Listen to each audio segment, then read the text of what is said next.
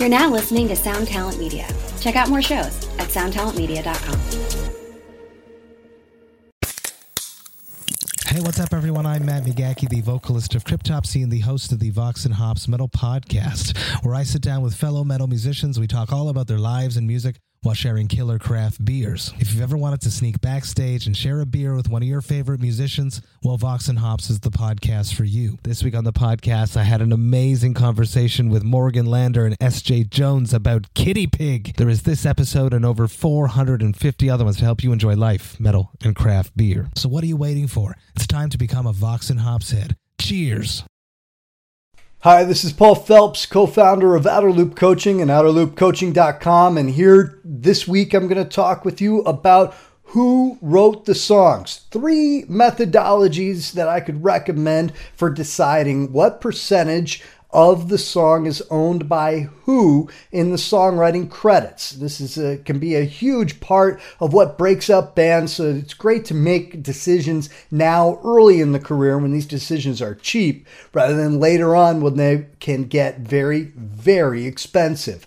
So if you've got a song that's getting played on radio, getting streams, there's publishing income that comes in for the songwriters of that song. And so deciding on what percentage of those songwriting credits is applied to whom can be very lucrative for those people when it goes into the future as far as that airplay is concerned. So 3 methodologies. First one, socialist. Second, pacifist. Third, capitalist. Let's go through them. The socialist style would be that the members of the band each share equally in the songwriting credits. This is something that Queen did later in their career. It's something that U2 has done for virtually their entire career, possibly the whole thing, and has been very, very helpful in keeping those band members together because they share equally in the revenue that the songs generate, even when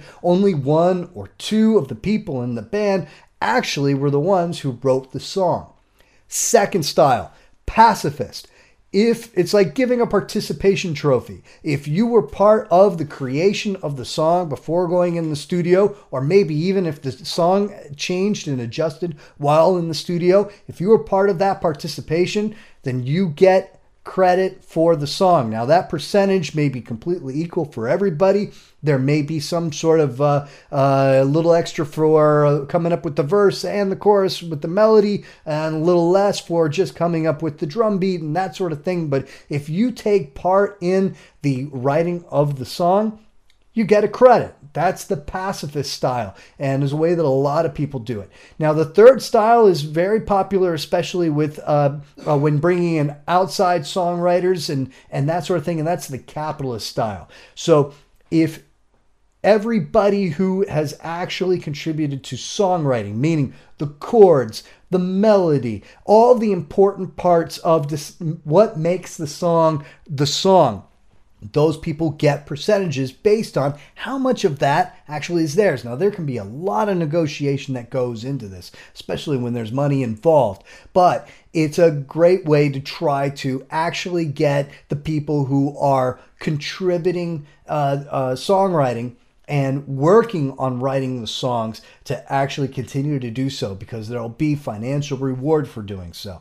Now, one of those styles, whatever you choose to do, is something that you're going to want to do for at least for each album that you record. For this album, we're going to do this style, this album another, that sort of thing, or do it for your entire career. But the most important thing is to communicate to everybody in the band, everybody in the recording process, and everybody who is part of when that song is being created as to how much credit they are or are not going to get in the publishing. So consider doing that for sure, no matter what you do as far as determining songwriting credit percentages.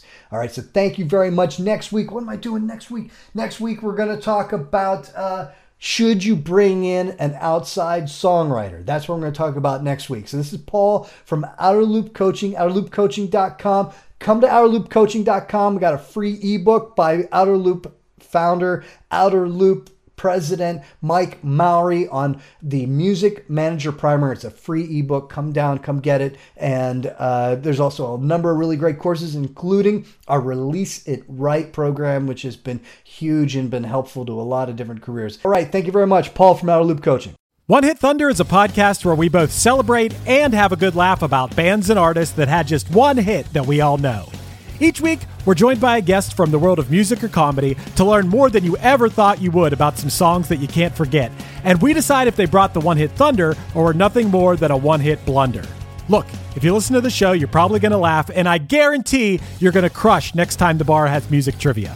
Tag Team, Jane Child, Meredith Brooks, Looking Glass, Sean Mullins, Eiffel 65, EMF, Crash Test Dummies, Crazy Town, Chumbawamba. We have hundreds of episodes in our back catalog and a new episode each week, so pass the Dutchie, make sure you're connected, and subscribe to One Hit Thunder wherever you get your pods.